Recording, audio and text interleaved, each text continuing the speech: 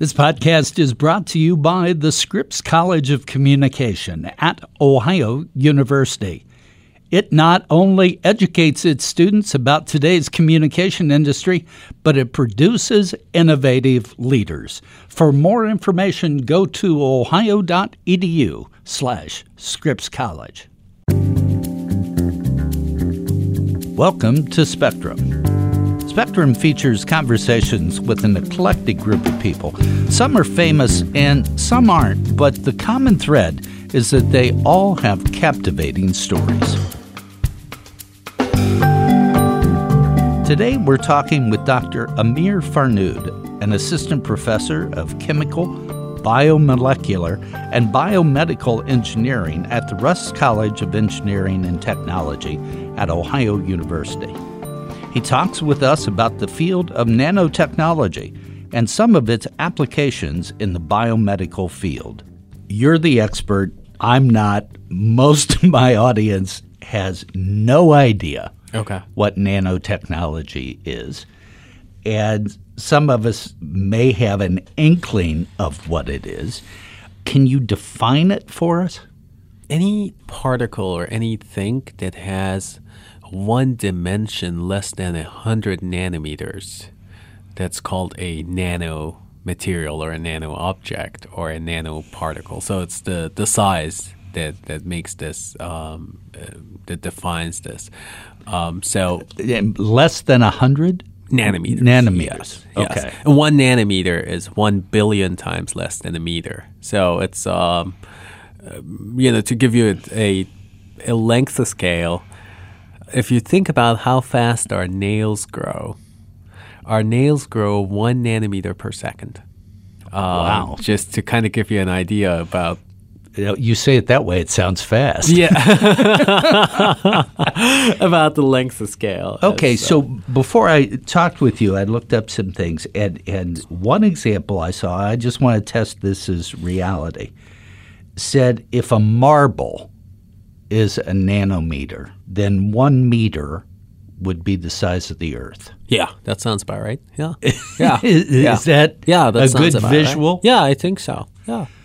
As I understand, this part of science started back in the late 1950s, early 1960s. Is that right? How did it get started? Yeah, there's a famous talk by Richard Feynman, who won the Nobel Prize in Physics. So he stumbled across this theory, or he just posited this theory and then researched? He suggested that this can be, there's the title of his talk is There's Plenty of Room at the Bottom, saying that we're focused on things that are on the meter scale or centimeter scale, or but there's you can go much, much smaller. There's a lot of wonderful things you can do. And in fact, in his talk, he says in the year 2000, people will laugh at us that it took us until the 1960s to think about nano. It's already too late, essentially. And he actually even came up with a challenge. He asked if someone can write a sentence on the head of a pin, saying that you can modify things at a very small scale. Very small scale. Yeah. And he actually said he's going to pay $1,000 back then to someone who could do that. And someone was able to do that, I think, a year later or so. So did this discovery or theory of Feynman's, did it take off right away and scientists and physicists and everybody glommed onto this and said, wow, this is a great new breakthrough, we got to get into this? Or was it something that sort of took a little time? I think at the start, it's like a lot of other things in science, it's very gradual. The progress toward it was very gradual. I think when I think about nanotechnology, I think in the 90s and 2000s is when it really took off. I guess what I mean by taking off is when you start thinking about applications. But before you can think about applications, there's a lot of basic science things that need to be You have done. to understand the basic science. Exactly. And at this point, or at that point back then, you had to discover the basic science. Saying what something was a whole lot different than isolating it or seeing it or far from manipulating it into anything applicable, correct? Right. The other, I started my research lab here about 3 years ago. And about a year after I started my lab, I could make nanoparticles in my lab. So just think about, it's been about 50 years since that talk, but now you can start a lab and about a year later you can make nanoparticles. Now it's become commonplace for research labs to make nanoparticles, characterize nanoparticles, buy nanoparticles. But in the 1960s, there was essentially nothing. You couldn't go to a vendor and say, hey, I want this and this nanoparticle. Now it's come to a point where you can just synthesize the particles that you like in your lab and use them. Okay, so let's move forward from the discovery and this sort of ruminating through science and a lot of discovery. You're now talking about nanoparticles. And you said you make them in your lab. What I'm feeling, what I'm hearing is that this is sort of custom designed nanoparticles. Right. Is that it? That is correct. Yes. So instead of just having them in nature or having them exist in other things, science has jumped to the point now of making designer nanoparticles. Yeah. I mean, if you think about it, we have proteins in our body that are in the nanometer size range, right? So nano objects already exist in nature everywhere, right? Now we're trying to make particles that we like because we want them to have the properties that we like, right? So it's instead of just random. Exactly. Yeah. So and the follow up to that would be the more you can design a particle, you can design it and create it for a specific purpose. Correct. As opposed to just how they appear randomly in nature or in our bodies. Correct. Or in objects. Right. And I assume nanoparticles are everywhere. They are. I mean, we're inhaling air, and in air there are so many particles now, right? We refer to them as aerosols or airborne particles. But if you think about it, in the exhaust that comes out of every car, there's a whole bunch of nanoparticles, right, that we all inhale every day. And God help you if you live in Los Angeles. Yeah. Or in a major city that has... Yeah. Or in China. Yeah, you're inhaling more and more, and that's a field, and how the particles you inhale are going to affect your lung function. Okay, so at some point in this progression of science, somebody had to, for the first time, go, if I can design a nanoparticle in a certain way and create them, I can do the following. I can change this. I can support that. Who was that, and how did that come about? I don't know if there is one person you can attribute these to.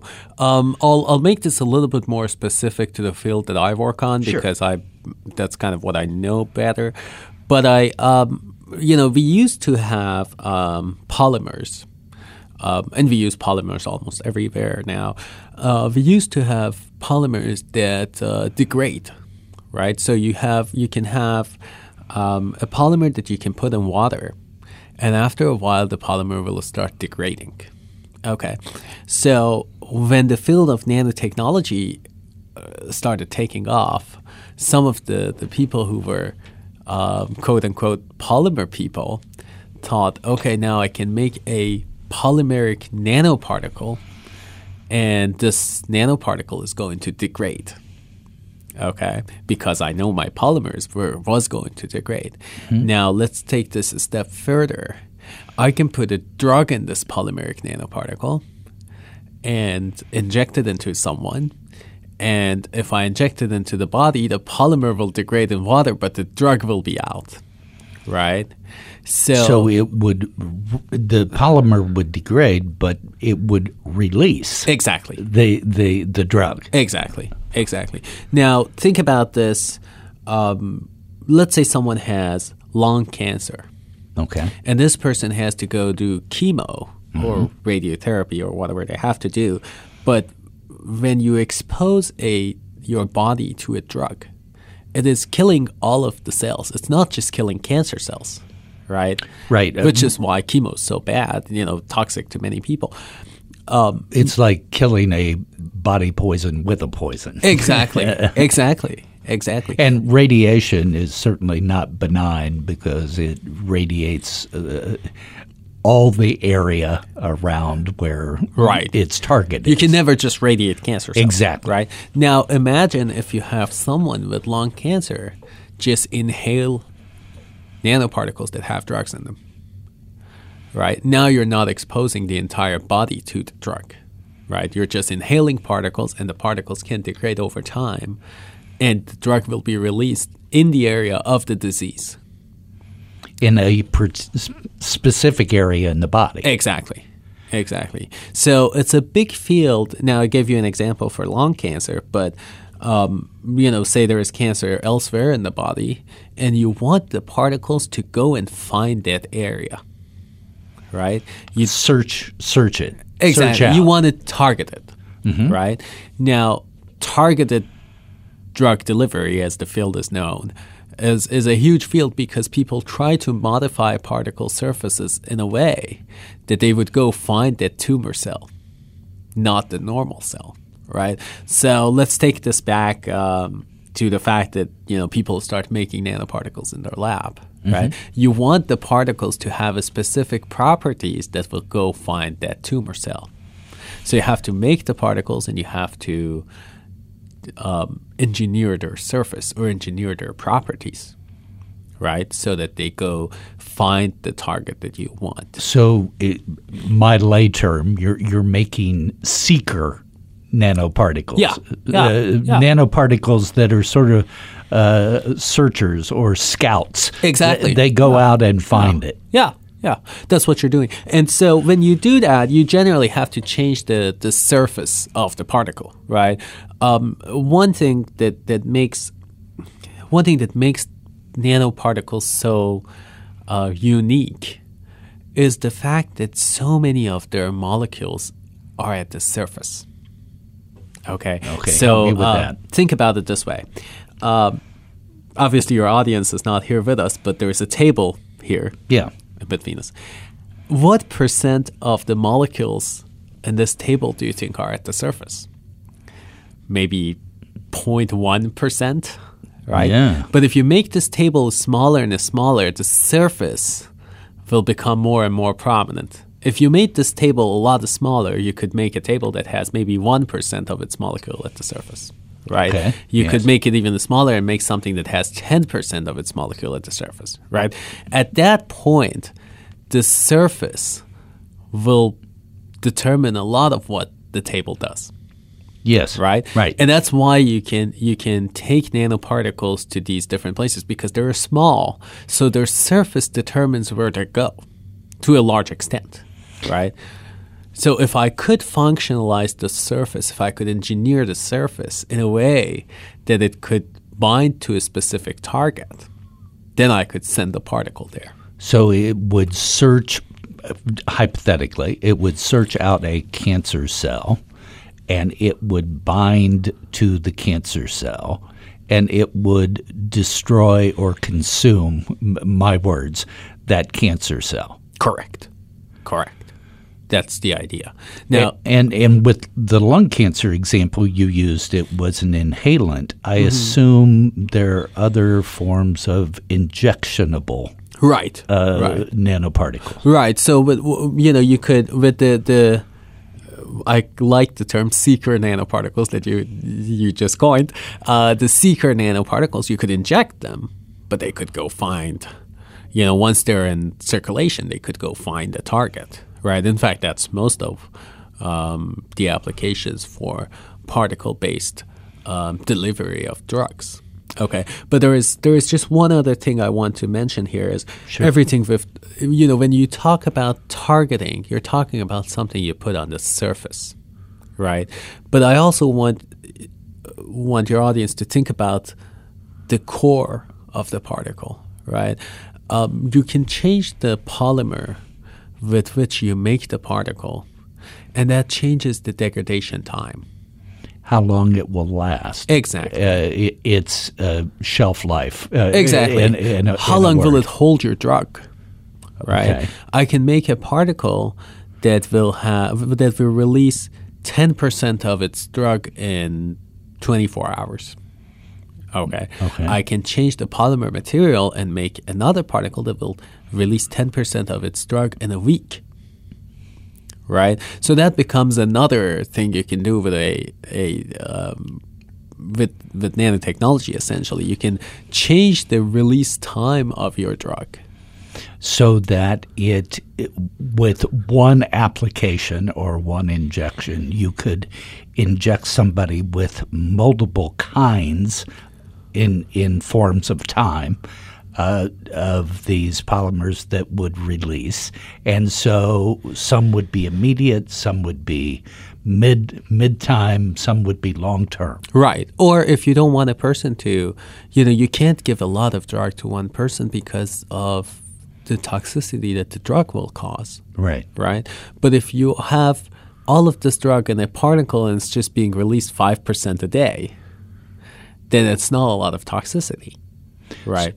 So for our audience that may not be science-based, a way to think about this is anybody who's had a cold or sinus or whatever has taken something that is labeled time-released. Mm-hmm. Yeah, that you have a 12-hour time-released capsule or tablet as opposed to a 4-hour tablet. And that's, in essence, what you're saying is the same concept, except in one application you have both the immediate and the intermediate and the long-term. You could if you wanted to, yeah.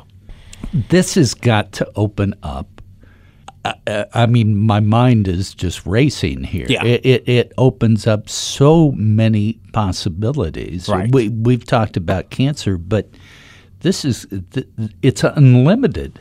It is, and just to remember that everything we've discussed is just medical nanotechnology, right? It opens up possibilities in every field. Literally. Yes, there's so many things you can do with this, which is why there are so many research labs and so many companies now all invested in nanotechnology. We'll be back after this message. The Scripps College of Communication at Ohio University is comprised of 5 schools, each offering a variety of majors and programs for students who want to pursue communication-related careers. From the highly technical information and telecommunications systems to the theoretical communication studies and everything in between, programs in the college offer students both the fundamentals of communication practice and the tenacity and skills to further advance the field. In addition, the college is home to 4 centers and institutes that enable students to gain hands-on experience and learn new skills. You can learn more at ohio.edu/Scripps College. In an academic setting, you have sort of a foot in both camps in the sense that you do, I assume, pure research, which my definition would be that you're exploring things that haven't been explored, and you don't know whether they have an application. Right. You're trying to understand things Basic better. science. And then you also have a foot in the camp of what could we do with this? Right. How could we help humankind? Right. With if we tweak this a little bit, or if we added something to it, or attached something to it. Yeah. Is that a good characterization? I think so. Yeah. Yeah. You do a little bit of both. I think nanotechnology is a very exciting field, and it's still very new. But I think, in a sense, it hasn't reached its full potential. And I think it's because, and this is a whole different discussion, but something that has so much surface area available and is so reactive with so many things could also be toxic to your body, could also be toxic to the environment, right? What happens if you inhale a whole bunch of nanoparticles unintentionally, right? What happens if particles are dumped in a river, right? What happens if the particles are in the air? So there is a whole bunch of potential toxic problems out of this field. So nanotoxicology is now a field. People just looking at the toxic effects of nanomaterials. So at least in my lab, we do a little bit of both. We look at, if I make a particle of this size, if I change the surface of a particle, if I change the core material of a particle, is it going to be more toxic? Is it going to be less toxic? What is benign and what is toxic, and what makes something toxic, right? Mm-hmm. So that would be one area. And then another area is, okay, now I know this particle is not toxic. Now, can I use this to deliver some sort of drug?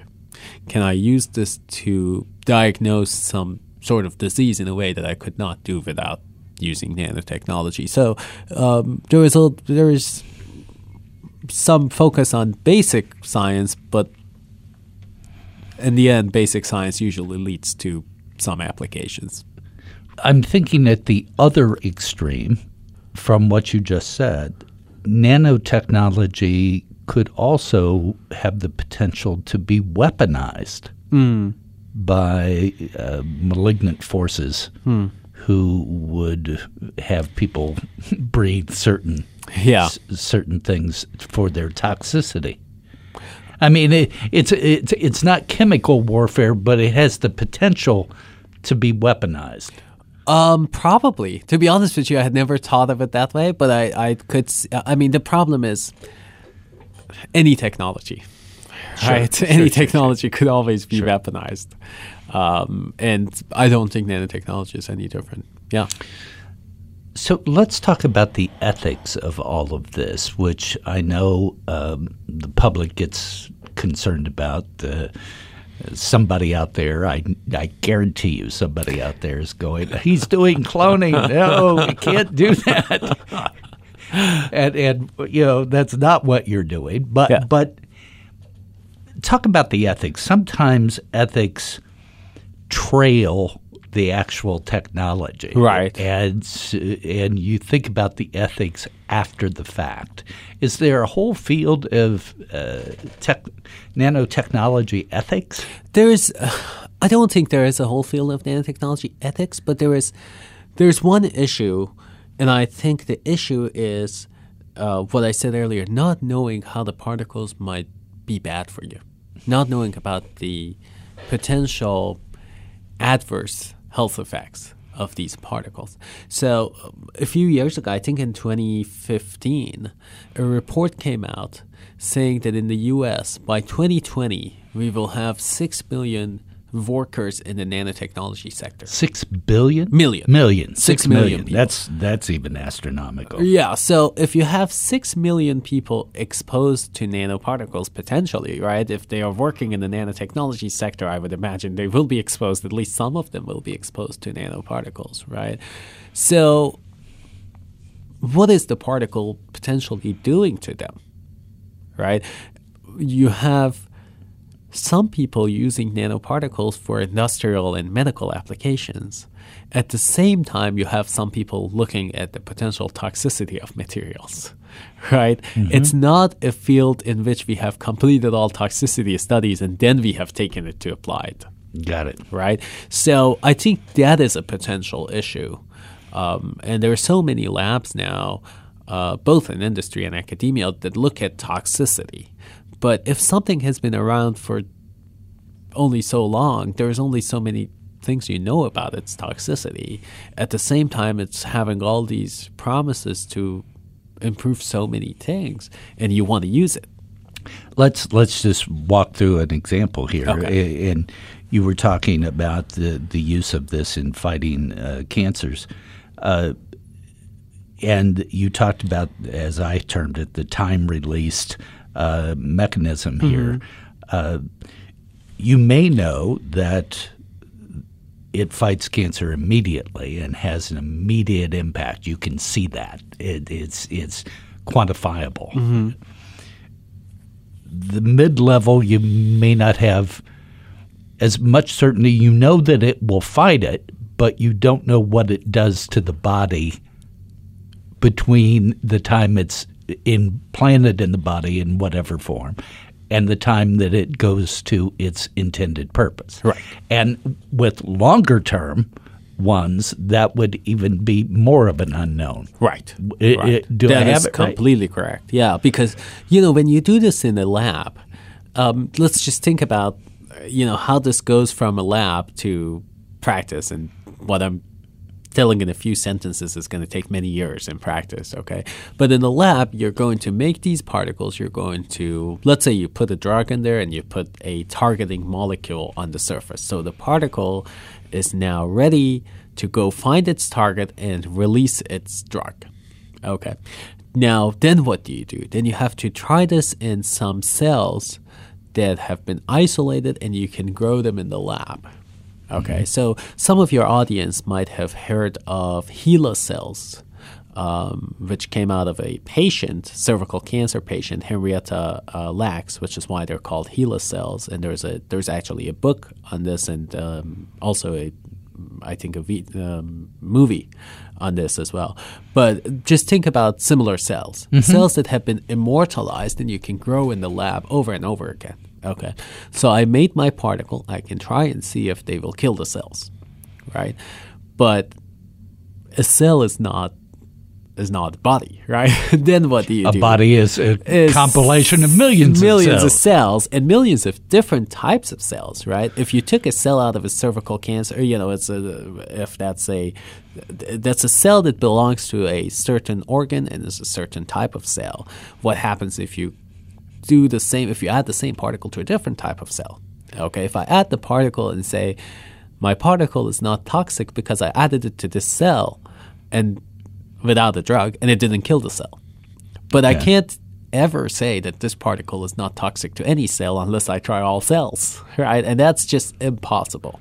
So then what do you have to do? Then you have to say, okay, now I have to try this in a more complex organism, right? So then you might try this in mouse, right? And then you can look at it and, but there's a chronic exposure and then there's an acute exposure, and there's so many different ways of toxicity. If you look at the toxicity to the liver, that's not the same as toxicity to the lungs. Correct. Right? And then even if it's not toxic in mice, let's say you've done all your studies, what about a more complex, or is it also not toxic in dogs? Right? And even if you do that, is it not toxic to humans?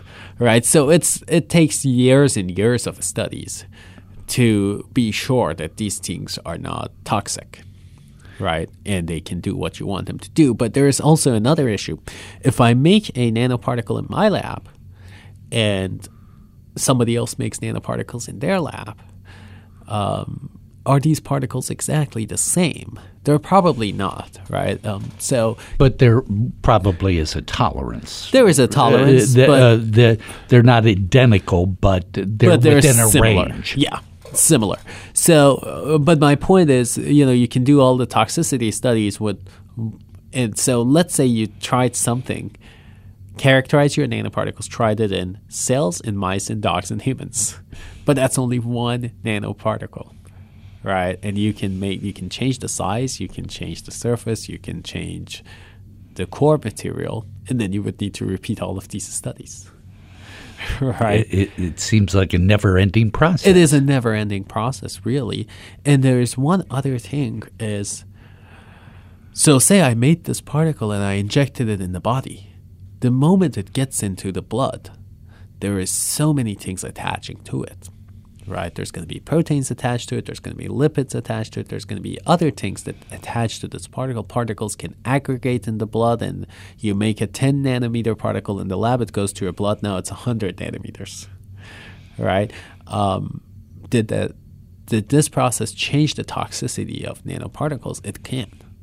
Right, it might reduce the toxicity, but it might also enhance the toxicity. So that's another layer of complexity. And I assume it's even more complex because everybody's blood is different. That's correct. Everybody has a different level of cholesterol. Everybody has a different level of protein. Exactly. No two people would be identical. There are actually studies. I don't remember the exact details, but so there's studies in which people have, I believe, taken blood out of certain people and tried nanoparticles, put them in blood, and shown that the surface properties are different depending on the person.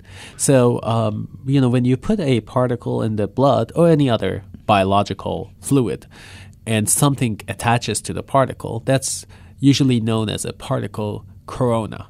A corona of proteins around your particle. And now there is a new term called personal corona. So the particle doesn't just have a corona, it has a corona that is related to a person. And if you go from one person to the other, now the personal corona is going to change, which makes toxicity studies so difficult. But at the same time, if you know that the corona can change from one person to the other, I guess that also opens up possibilities for other diagnostic things you can do. So one thing I want to clear up as you were talking, I was thinking, we're talking about the injecting drugs through nanoparticles. This is different than what we're hearing in popular literature now about getting someone's own immune system to attack various cancers or various diseases. Yes. I don't want people to conflate the two. These are different. It is different. And what you mentioned is you are essentially trying to take someone's immune cells out, try to engineer those cells, and then inject them back in so that they go and kill cancer cells. There is no particles involved usually. I guess there are potential ways you could involve nanoparticles in that process. But no, in what you mentioned, yes, there is a difference between when you take immune cells out and then when you inject particles in. So you have a different approach to this nanotechnology in that you obviously are highly competent in research and your lab, but you also want to tell people about it and educate people about it. You're even considering doing a podcast about this just on nanotechnology. Talk about that. Why do you see a need to do that? In my experience, there is not enough public education in the field, and I think that's a criticism that you can always you can always criticize scientists for that, because people get into their bubble in their labs and they just don't go out and talk to the public about this. But I think when it comes to nanotechnology, public education is really needed. There is multiple reasons for this. One is it's just an exciting field with so many different promises, right?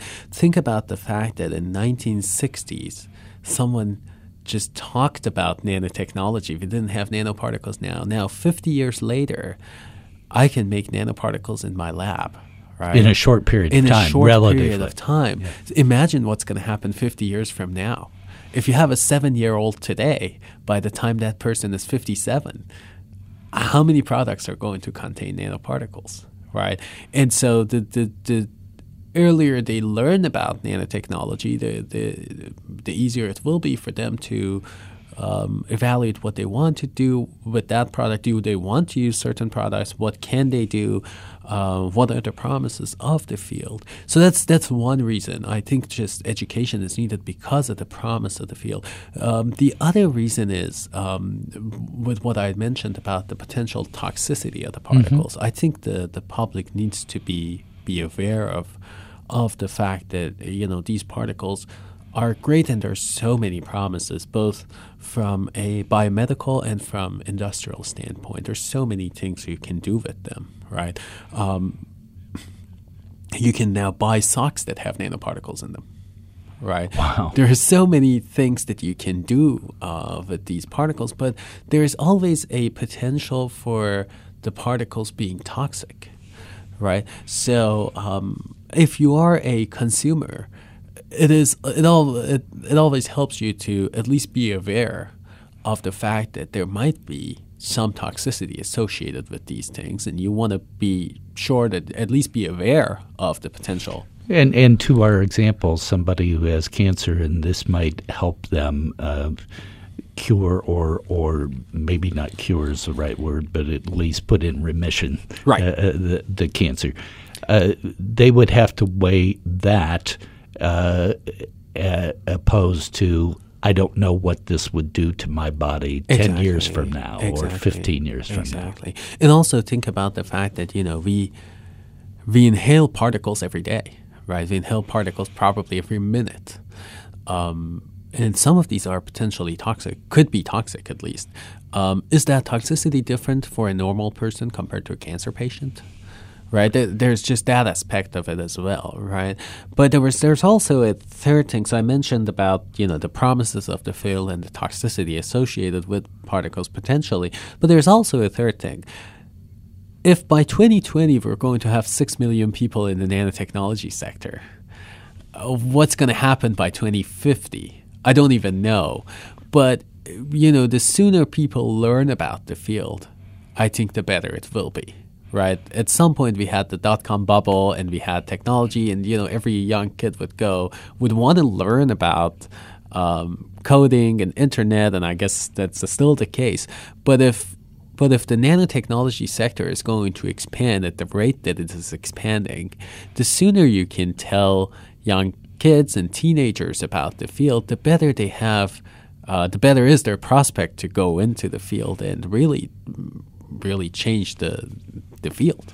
And for people out there, just lay people listening, think of the progress we've had in media and the fact that cell phones are still relatively in their infancy. Yeah. Tablets are a new kid on the block. And if you look at what has occurred over the last 5 years, 10 years, 15 years, it's been an explosion that has changed our lives. You're equating nanotechnology in the same way. I think so, yeah. I think it is. And so the more you know about it, the more you can possibly use it or hone it for your benefit. Exactly.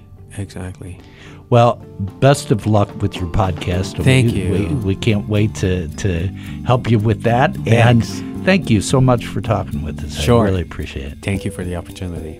Today we've been talking with Dr. Amir Farnood of the Rust College of Engineering and Technology at Ohio University about the exploding field of nanotechnology.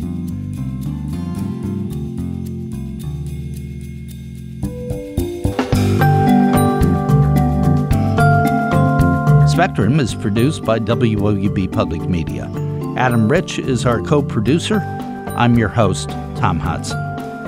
Please subscribe to Spectrum. You can do that at any of your favorite podcast outlets, such as Apple Podcasts, Stitcher, Google Play, or on your NPR One app. If you have questions or comments about any of our podcasts, you can direct them to me by email. That's at hodson@ohio.edu. Hodson, Hodson, @ohio.edu.